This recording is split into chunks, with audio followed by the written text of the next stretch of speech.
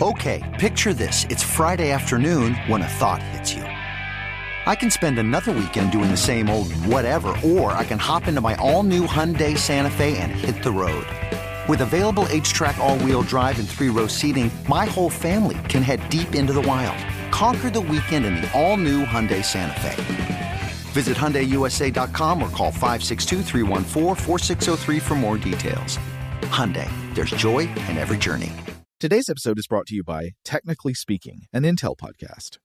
When you think about the future, what kind of technology do you envision? Whatever the future holds, artificial intelligence will undoubtedly be at the heart of it all.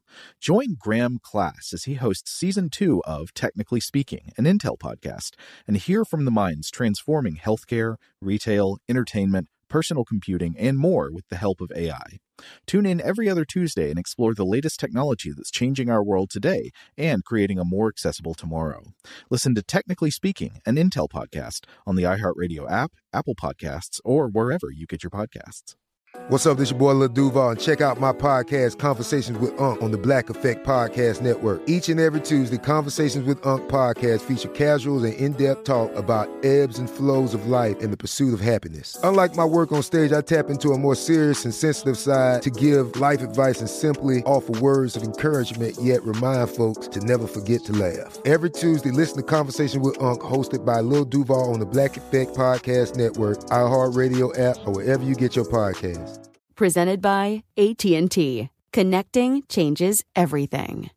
Looking to step up your Mother's Day flowers? The Home Depot has an idea. Let Mom's green thumb do some digging with colorful flowers, pots, and premium soils to bring out the most in her patios, walkways, and gardens. Right now, get Vigoro potting soil, just $8.97 for strong, healthy, vibrant plants indoors and outside.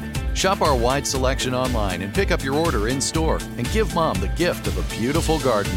Get Vigoro potting soil, just $8.97 at the Home Depot. How doers get more done.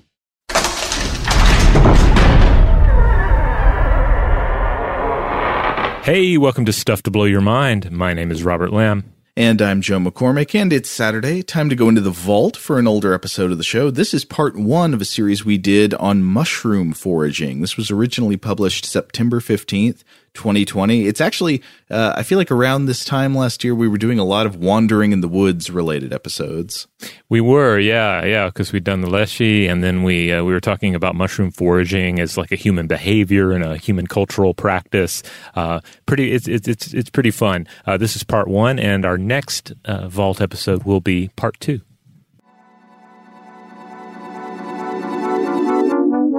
And a little notice here at the beginning, this is an insert because Robert and I, we started talking about mushroom foraging and we ended up going on for like more than 2 hours. So we're splitting this episode into 2 parts, and here is your warning. So be sure to not only listen to this one, but come back next time.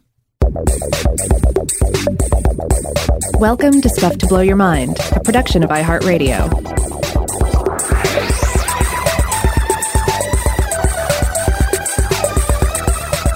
Hey, welcome to Stuff to Blow Your Mind. My name is Robert Lamb.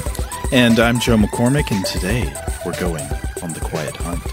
That's right. We're going to be talking about mushroom foraging, which we kind of touched on very briefly in our recent episode about lichen, and then I realized we just had to come back to it. Because I guess the basic genesis for this is that I've noticed a lot more mushroom talk and a lot more mushroom activity this year. Part of it has been social media for sure. I've noticed people I know taking photographs of interesting mushrooms that they've spotted, sometimes correctly identifying them or even harvesting them. And I have to admit that my own family, we've gotten into identifying mushrooms on hikes, and we've even done a little bit of foraging ourselves, but only with reishi mushrooms and chanterelles. In a way, mushroom foraging is an ideal social distancing activity, right? It's something you can do that in a way feels social because you take them home and you take pictures of them and you put them on the internet and everybody thinks it's beautiful and they comment on them. And it's a way of interacting in a significant, productive way with the world outside your house, but you don't have to get close to anybody. Yeah. I think part of it has certainly been COVID-19 restrictions on our lives, because some of us are doing a lot more walks through either parks or or hiking trails if we have access to them and we're able to get to those, but even through our own neighborhoods. Like we've harvested some reishi mushrooms from just our immediate neighborhood environment, just walking around, spotting them, and then IDing them, and then also just IDing various other things that we're not attempting to collect. It's a great way to occupy your time, to sort of have. It's kind of like the Pokemon Go of the wild. It gives you sort of goals to achieve on your walks, things to chronicle, and for most of us anyway, a new topic to immerse ourselves in, because prior to the last couple of years or so, I really didn't know much about mushrooms outside of like the few varieties that I had previously consumed or that you can find at the grocery store or order on a pizza. But of course, that's only a slim variety of the mushroom world. There are some delicious edible wild mushrooms that have resisted cultivation. Yeah, totally. And there are some interesting reasons for that, too. Like one of them being that, tying back to our recent lichen episode, some mushrooms that are delicious to eat exist in symbiotic relationships with other organisms, specifically often like plants and trees, that are difficult to recreate in a controlled environment. So you can't just start a chanterelle farm, or maybe you could, but your yield would be inconsistent. It's just really difficult to do. Absolutely. Another thing, though, is it's funny that we think of mushroom foraging as sort of the natural world version of Pokemon Go. It's a sign of like how sort of microchip tamed our brains are. That isn't Pokemon Go really a sort of substitute or surrogate for this ancient instinct we have to scour the land for bits of edible plant matter and other life? It absolutely is, and so that's why I encourage everyone to keep listening to this episode, even if you're not that into mushrooms, you're not interested in mushroom foraging, because we're going to discuss mushroom foraging, but we're also going to discuss foraging behavior in a broader sense. And I think that's something that certainly you can engage in just when you're on a walk and you're looking for something, be it birds or mushrooms or non-existent Pokemon lurking, somewhere in the GPS domain. I think it also comes into play in shopping, in sorting through a big box of unsorted Legos to find the pieces you're looking for. I mean, it pops up in so many different human activities, and it captivates us. It latches in to a part of our neural hardware because it is part of what we're supposed to do. This is interesting. I wish I'd thought about this before we started talking so I could research it a bit, but it just occurred to me, what makes the difference between search activities that are intensely pleasurable and search activities that are maddening? Like, I'm thinking about search activities such as locating a specific item within your house or a given room. That is not fun. That feels awful. It's like, where are my keys? You just want it to end as soon as possible. But on the other hand, of course, foraging for mushrooms, playing Pokemon Go, or even sometimes digging through a container of Legos, that can be very fun, or searching for a puzzle piece. So what's the difference? I mean, it might be the difference between the search for the thing lost and the search for the thing not yet obtained. I'm not sure, but I also have noticed, I think I've mentioned this on the show before, I have found that jigsaw puzzles, the process of looking for the correct piece, for me, I feel it's both. Like, it's both kind of mentally exhausting and frustrating, and yet at the same time, completely enthralling. So in the past, I found myself helping to put together a jigsaw puzzle, and not really, like, I'm asking myself, am I enjoying this? Am I having a good time? I'm not sure, but I also cannot stop. I mean, I guess one thing we're highlighting is the sometimes fuzzy line between work and play. A lot of, You ever notice how much video game time is taken up with things that like are basically like they would be work in the real world, but something about the way they're framed just makes it a game instead?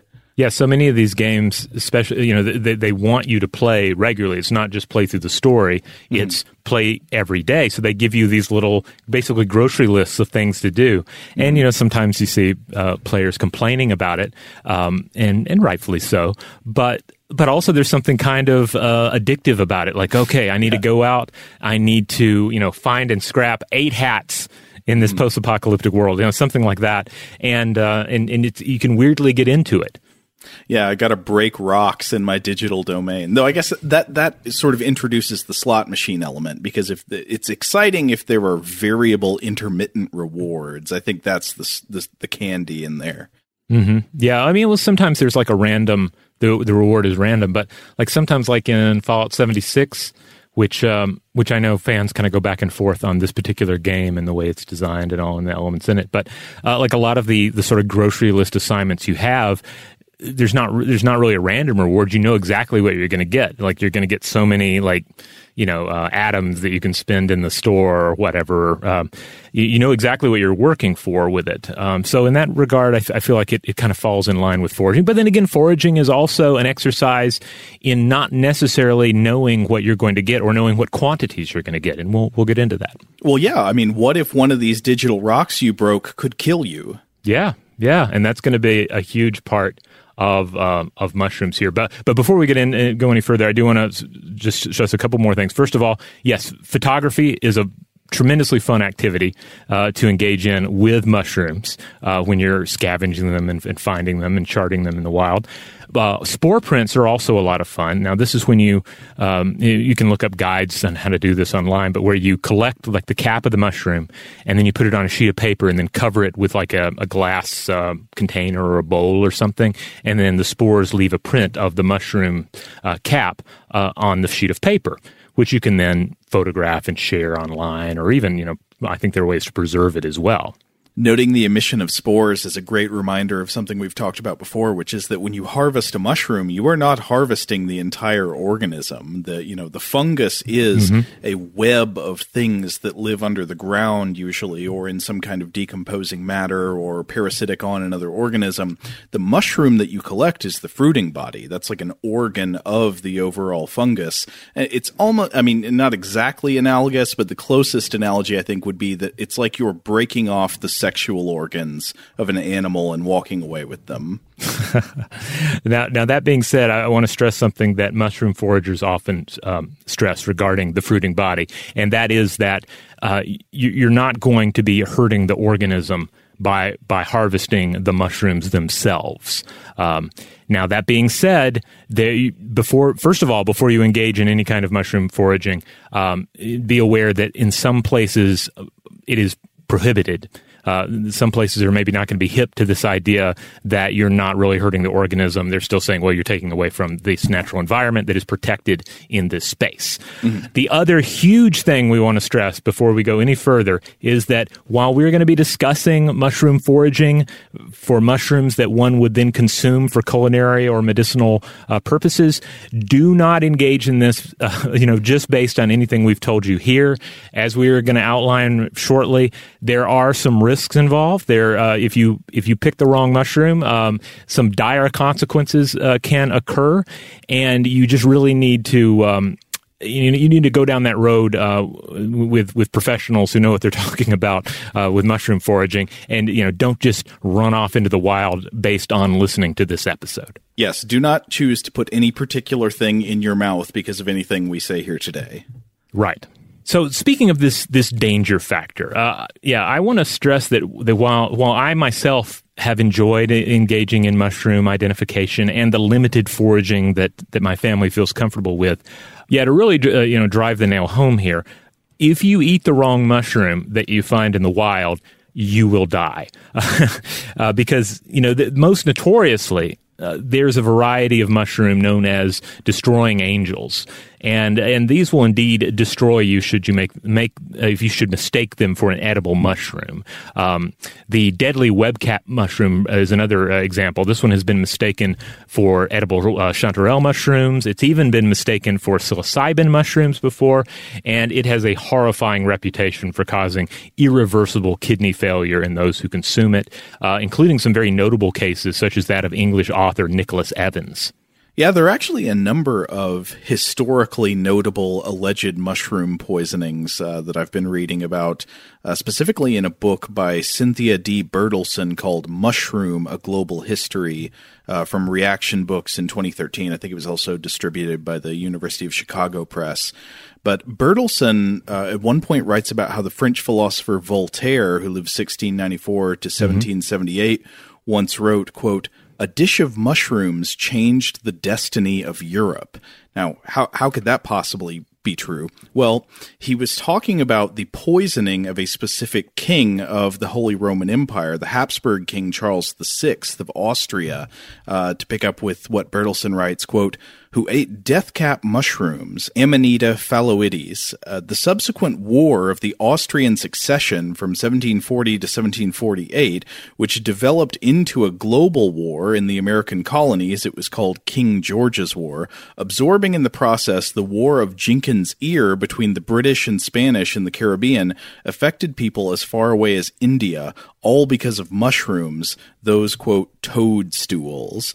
And here she's referring to the fact that it was allegedly common among especially English speakers to take a very indiscriminating attitude toward mushrooms. You know, a lot of English speakers would just look at all kinds of mushrooms and say, well, they're all just toadstools. In terms of other political consequences in history, it's also been alleged that the Roman Emperor Claudius was poisoned with mushrooms, though this is disputed.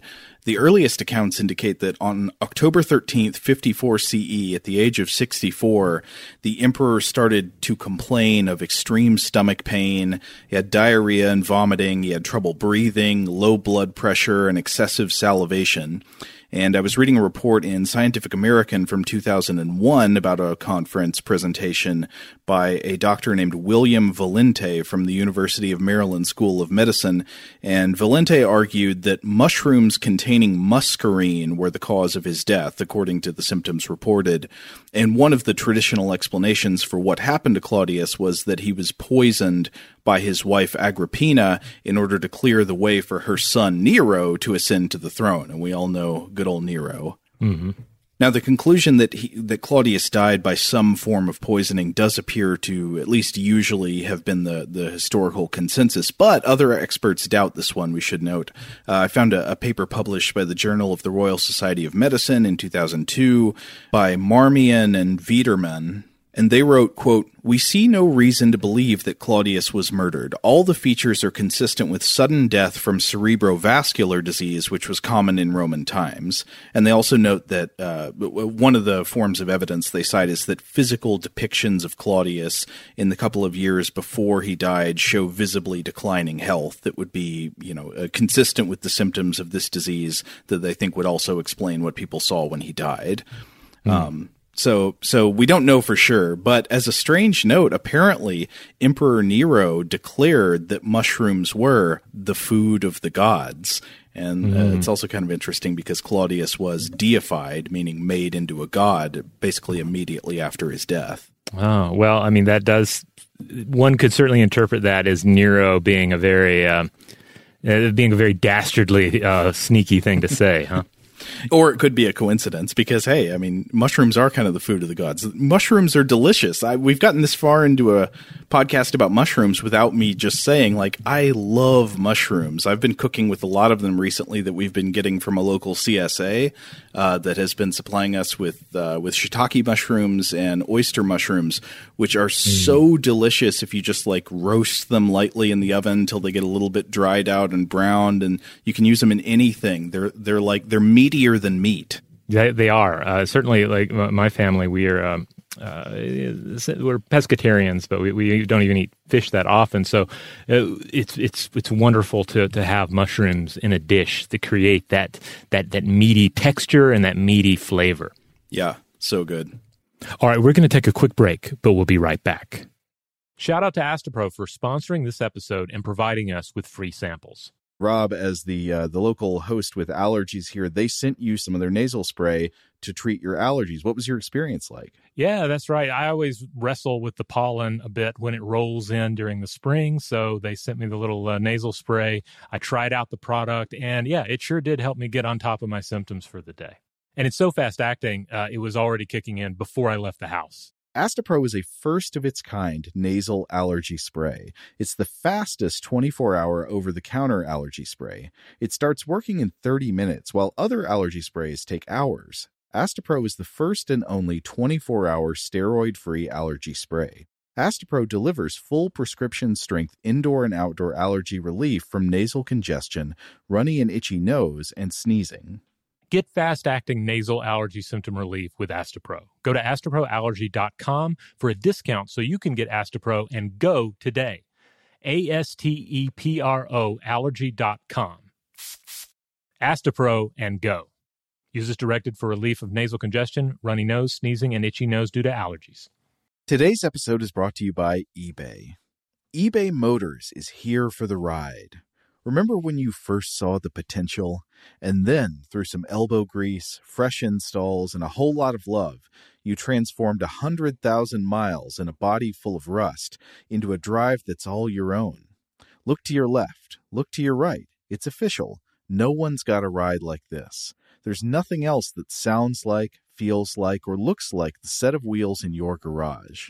With over 122 million parts, you can make sure your number one ride or die stays running smoothly, so there's no limit to how far you can take it. Brake kits, turbochargers, engines, exhaust kits, roof racks, LED headlights, bumpers, whatever your baby needs, eBay Motors has it. And with eBay Guaranteed Fit, it's guaranteed to fit your ride the first time, every time, or your money back. Plus, at these prices, well, you're burning rubber, not cash. Keep your ride or die alive at ebaymotors.com. Eligible items only. Exclusions apply. Today's episode is brought to you by Technically Speaking, an Intel podcast. When you think about the future, what kind of technology do you envision? Whatever the future holds, artificial intelligence will undoubtedly be at the heart of it all. Join Graham Class as he hosts Season 2 of Technically Speaking, an Intel podcast from Ruby Studio in partnership with Intel. Explore the future of technology that's rapidly evolving our world today with the help of AI. There's still so much work and research needed to fully understand the power and potential of AI, and Intel is at the forefront of implementing AI in revolutionary technology that's changing the world we live in for the better. In each episode, Graham interviews the minds transforming medicine and healthcare, retail, entertainment, personal computing, and more while pioneering new uses for AI in these spaces. Tune in every other Tuesday and explore the latest technology that's changing our world today and creating a more accessible tomorrow. Listen to Technically Speaking, an Intel podcast on the iHeartRadio app, Apple Podcasts, or wherever you get your podcasts. Xfinity has free premium networks for everyone this month, no matter what kind of entertainment you love. Addicted to true crime? Catch killer cases and more spine-tingling shows on A&E Crime Central. Crave adventure? Explore Asian action movies on Hi-Ya. Searching for something extreme? Check out skating, snowboarding, and more on Fuel TV Plus, the global home of action sports. And find crowd-pleasing bops on iHeartRadio's Hit Nation playlist. There's new free shows and movies to love every week. Say free this week in your Xfinity voice remote. And we're back. Now we've, in discussing these like terribly poisonous mushrooms, we should of course stress that it's not just a good versus evil situation here. It's not just this mushroom will be delicious or have some sort of curative properties to it, and this one will destroy you. There's a wide variety of mushrooms out there, some of which if you eat by accident, you're not going to die. You'll just get violently ill. There's a whole world of light mushroom poisoning. Yes, there are certainly mushrooms out there that are technically edible but not good to eat. And then there's also something to be said for just everyone's particular digestive system is going to react differently to different things. So the mushroom that one person finds delicious and fulfilling might give someone else an upset stomach. Yeah, absolutely. And in a way, the idea of mushroom foraging kind of reminds us of something that would have been much more common throughout history at times before, say, I don't know, having like an FDA and widespread food inspection and a very organized, streamlined process for supplying foodstuffs to grocery stores and all that. I think if you go back in history, you'd find that eating was a little bit more a game of roulette than it is today. You know, that you were you always just had to wonder, is what I'm eating right now safe? Yeah, indeed. But particularly, I guess the thing about mushroom foraging is, especially in the modern connotation, it does really highlight that risk, that inherent risk of foraging for your food. And and certainly if you look at some of these worst case scenarios and these horror stories of people consuming just deadly poison, thinking that they found an edible mushroom or a psychedelic mushroom, it may raise the question, why do this at all? Is the reward truly worth the risk? And I totally get this question. When my wife became interested in wild mushroom foraging, my initial thought was, okay, chanterelles sound delicious. I think I had them previously, maybe once before. But are they really so good that it's worth even thinking about the possibility of getting it wrong or getting it deadly wrong? Even casting aside the more serious risk of death and organ damage, do I really just want to spend, say, an afternoon or an evening, violently ill in my stomach because I wanted to have this experience? I mean, I would guess that part of it, like, you can sort of calculate your risks. You can't be 100% sure, but you can say, like, okay, I'm plucking a mushroom that looks like this. I think it's this species. How close in appearance and in habitat and stuff like that is it to things that are known to be poisonous? Yeah, certainly. Like in our case, the mushrooms that we tend to gravitate towards are ones where, at least in our area, there are only so many things you could mistake it for. And if you can educate yourself on what details to precisely look for. And then one of the beauties of social media, well, one of the benefits I can point to, is that you can then take your photograph of this specimen and share it with other enthusiasts and even experts and say, what do I have here? Help me identify this, etc. There are a lot of resources at hand. Yeah, that is kind of wonderful. In the same way that the internet can, of course, be the source of collective delusions and things like that, it can also be the source of collective wisdom. And one of the ways in which I've seen it best used for collective wisdom is species identification. There's a whole part of Twitter that's just people posting species identification photos for snakes, for spiders, for wild mushrooms, and things like that. That's awesome, yeah. Now, particularly with mushrooms, I was looking around for people's thoughts on this, and I found an article on the website for Ian Magazine by the author Cal Flynn, and the author writes, this whole piece is just about mushroom foraging and the risk rewards of it, and they write, quote, "If the risk is so huge and the payoff so small, why do it? The identification process is interesting, of course, and mushrooms are pleasant enough to eat, but perhaps the real intrigue arises from the risk itself and the skill required to sidestep it." Yeah, this ties in with something I've often wondered about in two categories, both dogs and human children. And the question is, why do so many dogs and human children just put basically anything they find on the ground into their mouths? The chances are not good that this is food, but by God, I'm going to give it a go. This has always struck me as a really maladaptive behavior. Why would we instinctually err on putting things into the mouth instead of keeping them out of the mouth? Wouldn't you think that we would instinctually err more on the side of caution? It seems like there's more risk in putting random, potentially poisonous or inedible things into your mouth than there is reward in whatever forsaken food energy you'd be missing out on if you didn't put it in your mouth.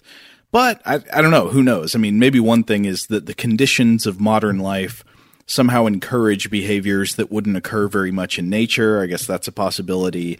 Or maybe nibbling on all kinds of nutritionally ambiguous material is just a lot less risky than it would seem, maybe less risky than we assume. Maybe you can actually put all kinds of stuff in your mouth and in your body, and most of the time you'll be fine. Well, I want to stress that we are not advocating anyone do this. No. But I am told that experienced mushroom foragers sometimes perform a quick taste test. Tasting but not consuming a mushroom to help determine the variety. And it's my understanding that it's done with potentially toxic mushrooms as well. Again, do not try this because we mentioned it, but this would make sense, that you would be able to just taste some of these specimens to see, I don't know, to detect, say, a bitterness to help in the identification process. I was also thinking about, okay, what has actually been observed in wild animals in terms of just like tasting everything, trying everything in their environment when there are so many toxic plants and mushrooms in the world? And one thing I came across that was kind of interesting was an older article in the Alaska Fish and Wildlife News by Riley Woodford called How Deer Eat Poisonous Plants. And it cites an Alaska wildlife biologist named Tom Hanley, who talks about how actually in the wild, deer eat toxic, poisonous plants just all the time. And Hanley says, quote, "Deer will eat a little bit of almost everything out there, including a few bites of various toxic plants. There seem to be threshold levels for the toxicity of different plants, and as long as deer eat below the threshold, they're okay." So that's interesting. It's like maybe you just eat toxic things in moderation, nibble on a little bit of this here and a little bit of that there, and over time you can sort of build up some nutrition for your body without reaching toxic levels on any one particular poison. Yeah, I mean, it's also worth remembering that, it's going to vary from species to species. For instance, with humans, poison ivy is generally no fun, but goats are like, let me at it. I'll eat it all. Goats eat poison ivy? Yeah. Nice. Goats will eat it up. Yeah. Now that means you need to not have goat milk from those goats. But yeah, goats have no problem with it. Another outstanding example of this sort of thing are box turtles. Box turtles are all about eating up some poisonous mushrooms, for example, and it doesn't bother them at all. But for a similar reason, don't go out harvesting box turtles thinking you're going to make soup out of them. Yeah, and the fact that different species are tolerant of different toxins is, of course, something that's mentioned in this article as well. Like it talks about how mule deer, for example, are more tolerant of something called locoweed than pronghorn antelope are, and it says that elk are more tolerant of ponderosa pine than bison are. And I think this would probably have to do with what their natural habitats are, what the evolved relationships they have are with different plants, and probably also their nutritional needs. But there was a quote that Bertelsen has in her book that I really liked. It was from the American food writer John Thorne, who wrote, quote, "All hunters put life at risk, but for mushroomers, the amount of danger comes well after the quarry has been run to ground. Finding the mushroom is the initiation, but eating it is the test." I think that's interesting, comparing it with hunting like that. Hunting is a dislocation of where the violence could set in. And this connects to some Russian traditions that I'll talk about in a minute. But there's also a folk adage. I think we may have mentioned it when we did our episodes about psilocybin and psychedelics. But the folk saying is, there are old mushroom hunters and there are bold mushroom hunters, but there are no old, bold mushroom hunters. Which hammering home the idea that mushroom foraging, while a highly rewarding activity to millions of people around the world, is something that's best practiced with a kind of conservative mindset. Like you do need to be cautious to understand what you're doing before you dive in head first. Yeah, I think I've heard Paul Stamets echo this same nugget of wisdom. And speaking of wisdom concerning the consumption of mushrooms and also plants, this brings to mind this mythological figure from Chinese mythology that I've brought up before, and that's Shennong, the divine farmer. It's also the Chinese father of agriculture, and he's credited with inventing various important agricultural technologies, but also was said to have consumed. Basically, the myth is he looked around and he saw that the people were starving, they were sickly, they needed medicine, they needed more food. So what he did is he set to work consuming hundreds of plants per day and as many as 70 poisons a day in order to chart the medicinal properties of the natural world in order to alleviate sickness and starvation and disease. And you'll often find illustrations of him kind of like chewing on the end of some sort of vegetation. And he's a really interesting character in the artistic depictions as well, because he has these kind of bovine features and even these kind of horn-like protrusions on his head, which apparently we see in some other Chinese mythological figures as well. Well, this is great because even though there could be mythological elements to the specific story of Xinong, it highlights the fact that at some point there had to be a lot of trial and error going into our knowledge about mushrooms, right? You couldn't just like look at them and reason from that knowledge. And like people were making decisions about what mushrooms were safe to eat long before we had laboratory testing procedures and all that. So there are just years and years and many historical recapitulations of painful, horrifying trial and error in mushroom foraging. In fact, Bertelsen writes about this. She talks about specifically what was going on in the literature of the 18th and 19th century in the medical literature. She says, quote, "It is full of accounts of unsuspecting foragers coming home with their prizes only to find themselves hours or even minutes later laughing hysterically or bent over with intestinal pains, unable to move from chair to bed. So serious were cases of poisonings in France that in Paris in 1754, the city fathers passed an ordinance prohibiting the sale of any mushrooms in the markets." So like there's so much mushroom poisoning, people just trying to like figure out what you're supposed to eat and not, or maybe disregarding what was already known by other people. That they were just like, okay, we're saying nix on the mushrooms, no mushrooms at all. Oh yeah, indeed, what was known and perhaps forgotten. Yeah. It's interesting too to think of like just the very early days of humanity as the human expansion spreads out of our ancient places of origin. These humans and pre-humans would have encountered just new environments. That means new species, new substances that they would then have to test out and figure out again, like what is beneficial, what is dangerous, what is food and what is a potential medicine as they continue to spread out in the world. Yeah, and I think this is something you see throughout the history of mushroom literature is a gradual process of ruling things in. So in the 18th century French example, I mentioned in 1754, they said, okay, no mushrooms at all in the markets, but mushrooms are good, so this was eventually amended, and Bertelsen mentions that in 1808, they changed the law to allow 7 species in particular in markets in Paris, and the mushrooms had to pass inspection by police-appointed experts in order to be sold. Now, that would make for a good historical television show, the Mushroom Police. All right, we're going to take a quick break, but we'll be right back. Today's episode is brought to you by eBay. eBay Motors is here for the ride. Remember when you first saw the potential?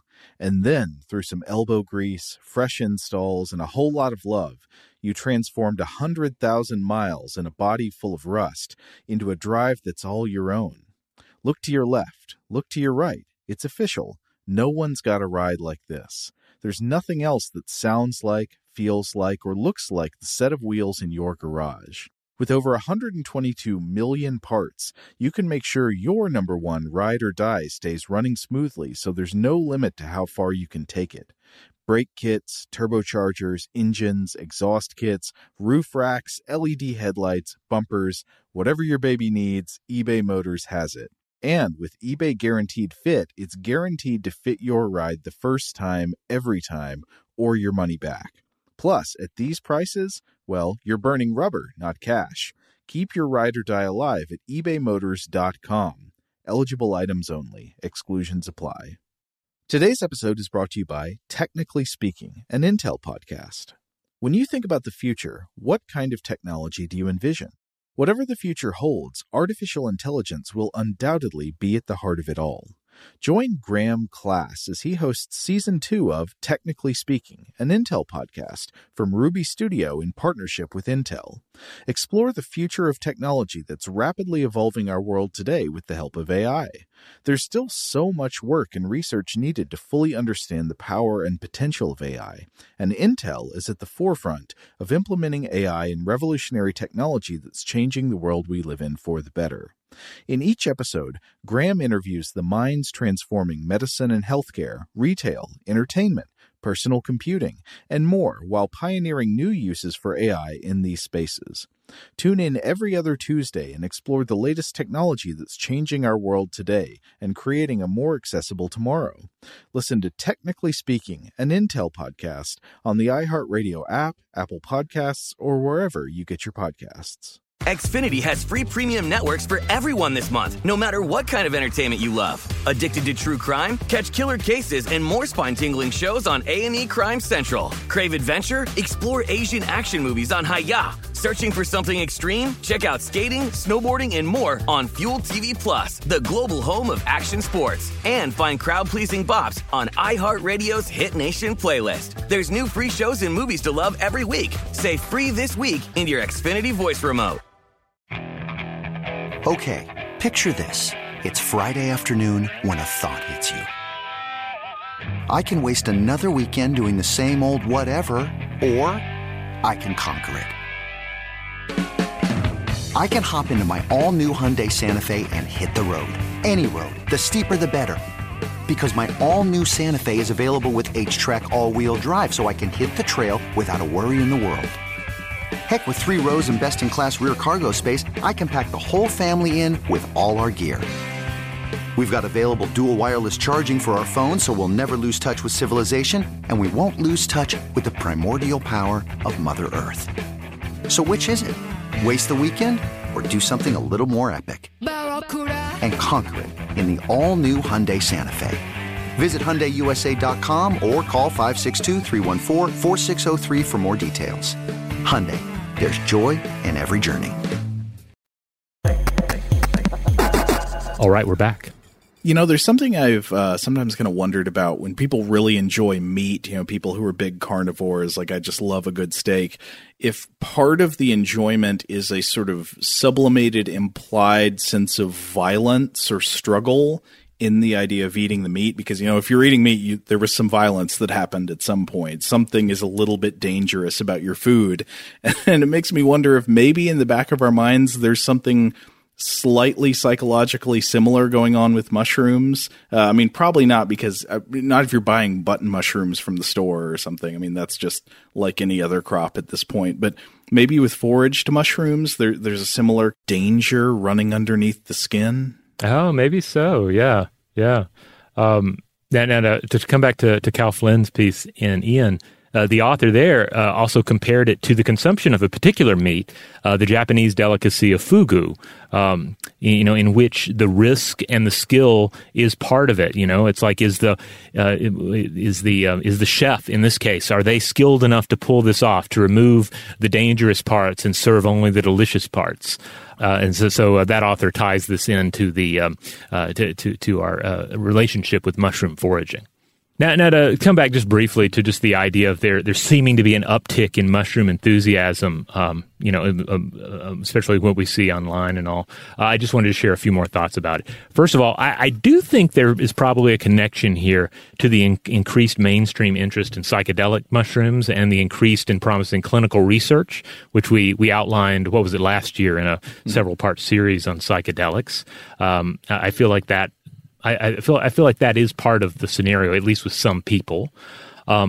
Also, we should always drive home that humans have always been fascinated with mushrooms. So there's nothing new about mushroom fascination. We see it in ancient art. We see it in Super Mario games. So it's just part of who we are. And if you want to read more about this last point, it was touched on in a New York Magazine article by Sidney Gore with the wonderful title, "Why Are Mushrooms Taking Over My Social Media Feed, My Medicine Cabinet, and My Closet?" Referring to like fashions, I believe there. Oh, like those fungus hats, you know, like Paul Stamets wears. Oh, yes. Paul Stamets fashions. I also found an interesting article about a huge uptick in Scottish mushroom foraging, steep rise in Scots enjoying fruits of foraging by Maggie Ritchie. And this article put it this way, quoting Terry Carmichael, resident forager for Wild Tastes at the Carmichael Estate in Lancashire. quote, "More people were trying to get back to their roots and to nature since the pandemic started and we reconnect with nature. There are so many foods that are right on our doorstep that we see every day and can bring into our kitchens. They're all packed with nutrients, far more than any sold in supermarkets." And it's also worth noting that you find articles speaking to the rising, quote, hipness of mushroom foraging in 2019 and earlier. So a lot of this was already in motion. For instance, there was the Guardian article titled "The Gospel of Mushrooms, How Foraging Became Hip," and that was from October of 2019. And for my own part, I have to point out that my family took a guided foraging exercise, like a guided hike through an area where there were known to be some edible mushrooms earlier in 2019, I think summer of 2019 as well. There's apparently been just overall kind of a demographic shift on top of this, where mushroom foraging was previously the kind of hobby that you would often see older individuals engaged in, and that has shifted a bit younger in recent years. So part of this goes back to pre-pandemic times, to 2019 and these trends. But I definitely also, to come back to what you were saying before that, would connect it to trends we've seen in self-sufficiency and production of foodstuffs in the home or around the home. The same way there was sort of a craze for like people making sourdough bread, people growing herb gardens and things like that this year, when I think suddenly a lot of people realized that it might be much easier than they had previously thought to acquire food items from places other than the grocery store. Yeah. I also want to mention that that foraging course that my family took, the guided hike, it was kind of a varied group. You know, you had some people that were just kind of nature enthusiasts, but then there was one guy that was like straight up survivalist. Like he was there to learn. I mean, he was there, I think, for a little socialization as well. You know, but he was also one of these guys who was like, "Yep, it's coming, and I'm gonna be the one to know where the mushrooms are when the Y2K bug hits." I'm going to be here with my gun, mushroom hunting. Yeah, and I think we could all relate to that. You know, we do a little, doom fantasizing, and we're like, oh man, if it's suddenly Cormac McCarthy's The Road, I want to know what's up. You know, especially as we previously mentioned, fungi are going to presumably do all right if the sun gets blocked out, right? This is a great point. I didn't think about this. So in Cormac McCarthy's The Road, the earth is kind of dead. The sky appears to have been, clouded by some kind of particulate matter. Did you ever have a personal theory as to what the event was in The Road? Was it volcanic eruptions or an impact from space or... I always lean more towards nuclear war, just because he had those really, the whole book is beautiful and dark, and so it has those richly, but those has these deposits of just exceedingly rich language, and there are a few there describing like what it's like in the cities, where like the cities seem to be a very toxic place to be, and he talks about like people rummaging through the rubble to get probably radioactive foods that they can eat, that sort of thing. So I would tend to lean towards that, but he does keep it vague as to what exactly happened. Right. Well, whatever it is, something has darkened the skies, and this, of course, has killed all the plant life, so nobody can grow any food to eat. But yeah, I would be thinking, shouldn't mushrooms be doing awesome? I don't think there's any mention of them growing anywhere, but one would hope so. It would be almost kind of a comical scene, right, where the cannibals are hanging out and they're like, "Whoa, guys, there are mushrooms everywhere. We don't have to eat babies anymore." It's chanterelle season. Yeah. Hen of the woods. So anyway, so there's the survival aspect of it, certainly, but there's just fascination with nature. But I would say that another huge part of this, and something we're going to continue to discuss here, is that foraging would seem to be an innate part of the human experience, and we engage in it in various ways. Mushroom hunting stands out as a thoroughly authentic example of this sort of foraging behavior. But again, we can all identify with activities that are like foraging, that are oddly satisfying. Again, like jigsaw puzzles, Lego pieces, shopping, even going to the grocery store can be an act of foraging. It can sort of engage some of those same circuits, I feel like. It certainly varies from person to person. For example, I've been fascinated by the way that some people really enjoy shopping. You know, they enjoy like shopping for clothes or whatever. And that's always been very mysterious to me. I don't enjoy that at all. It seems like a really irritating, tedious activity that I don't do unless I absolutely have to. But then I realized, actually, I can relate to it because I really enjoy, under at least like less stressful circumstances, I really enjoy shopping for food. I like going out to find like nice produce, going to the farmers markets, finding a really good looking cucumber or a bunch of mushrooms or something. So I think I do actually relate to that foraging shopping instinct. It's just with different kinds of items. And I guess that probably works out differently for different people. I know some people who love going to the hardware store. I don't really get that either, but that's like a very classically like dad thing is like, oh yeah, the hardware store. Well, I know you and I, back when we could actually physically go in there, going to the last video store in Atlanta, Videodrome, getting to go in there and forage for particular, movies we're interested in seeing. Like that is I think, very comparable to foraging. Very interesting. Why? Yeah. So I love the Videodrome and the produce aisle, but I do not love the hardware store or the clothes aisle. I don't know. Yeah. Maybe it comes back to, again, this idea, is there a reward? Is there something that I'm working towards getting that is meaningful to me? Sustenance, either in a food sense or in a B-movie sense. But clearly, for many people, there is a lot of pleasure in mushroom foraging that is not related to the reward. It is related to the activity itself.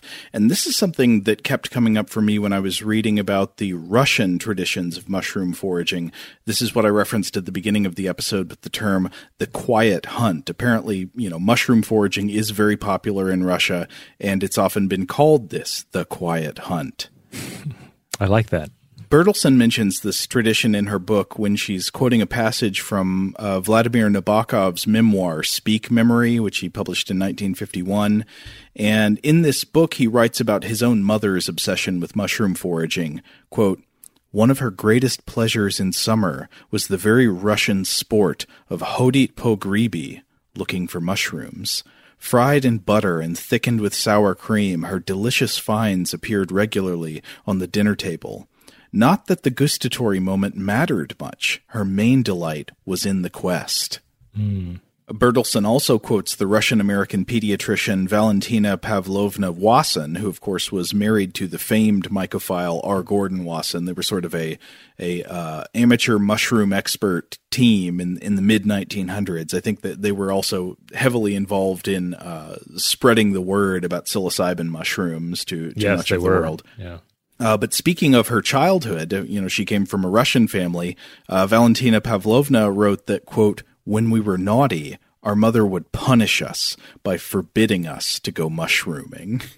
Just great. It's like a video game. Yeah.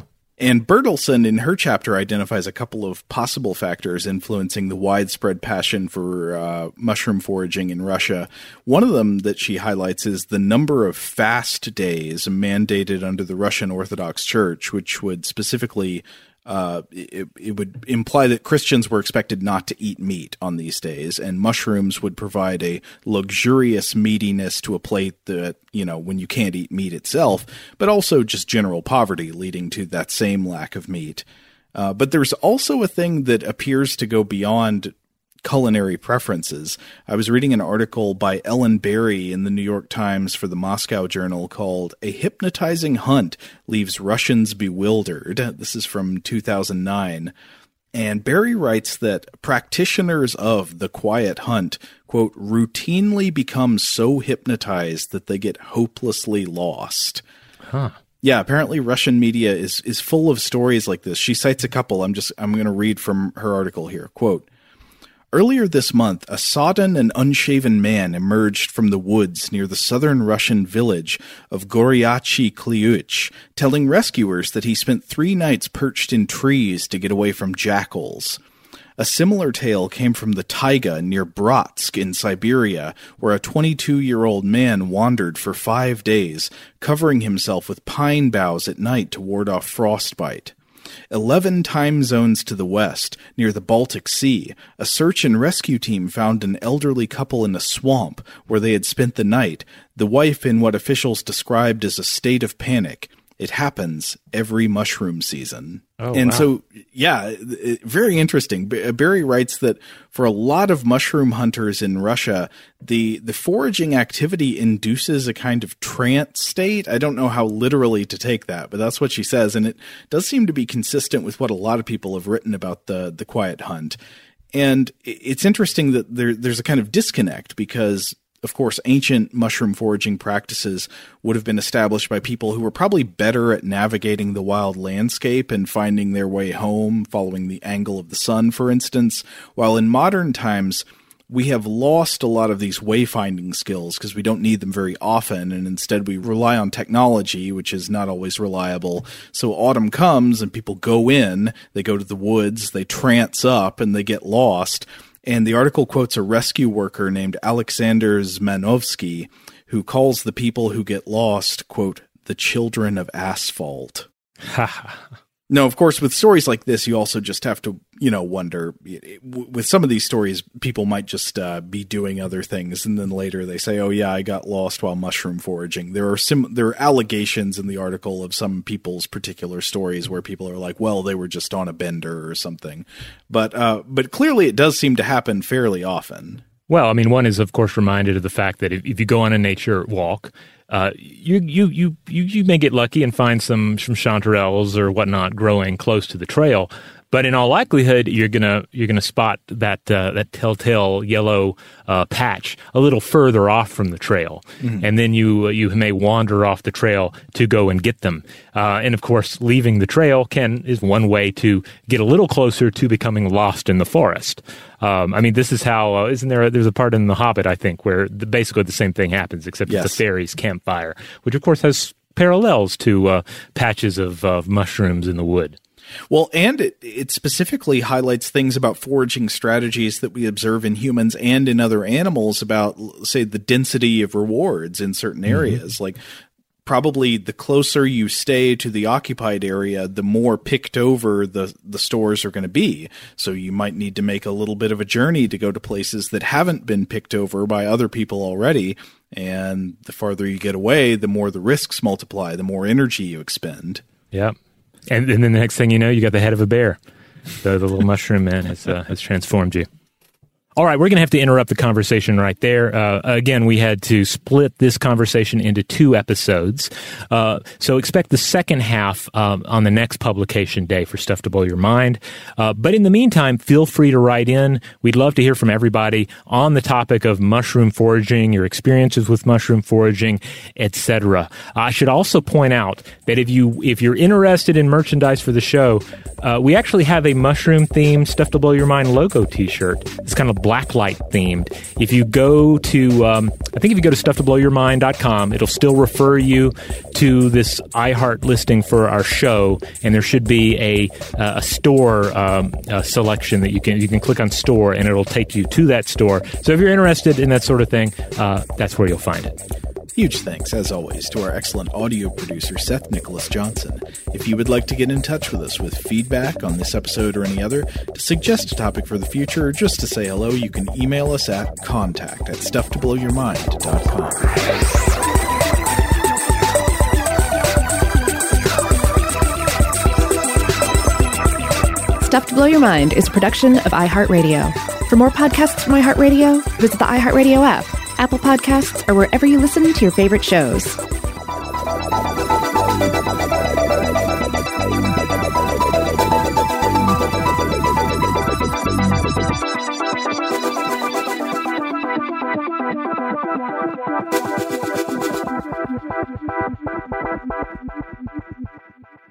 Today's episode is brought to you by Visible.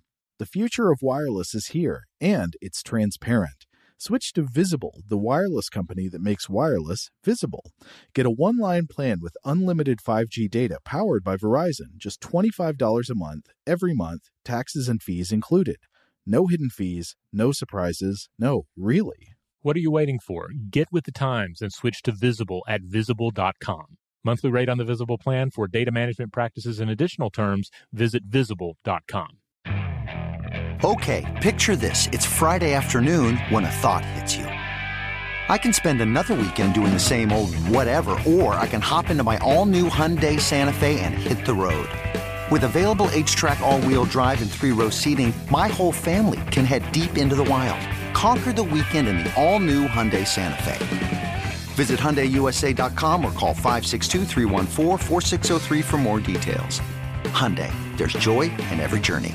Top Thrill 2 is like no other course. 2 420-foot vertical speedways, 3 launches. All right, let's talk strategy. Copy that, driver. Go for maximum acceleration off the start. Roger that. You've got a short straightaway to push from 0 to 74 on the first vertical speedway. And what about the rollback? Rollback will set you up for an explosive reverse climb 420 feet in the sky so you reach 0 G's in total weightlessness. 420 feet of straight-up speed. Let's get it. Top Thrill 2, the world's tallest and fastest triple-launch Stratocoaster. Get your tickets at cedarpoint.com. Xfinity has free premium networks for everyone this month, no matter what kind of entertainment you love. Addicted to true crime? Catch killer cases and more spine-tingling shows on A&E Crime Central. Crave adventure? Explore Asian action movies on Hi-Ya. Searching for something extreme? Check out skating, snowboarding, and more on Fuel TV Plus, the global home of action sports. And find crowd-pleasing bops on iHeartRadio's Hit Nation playlist. There's new free shows and movies to love every week. Say free this week in your Xfinity voice remote.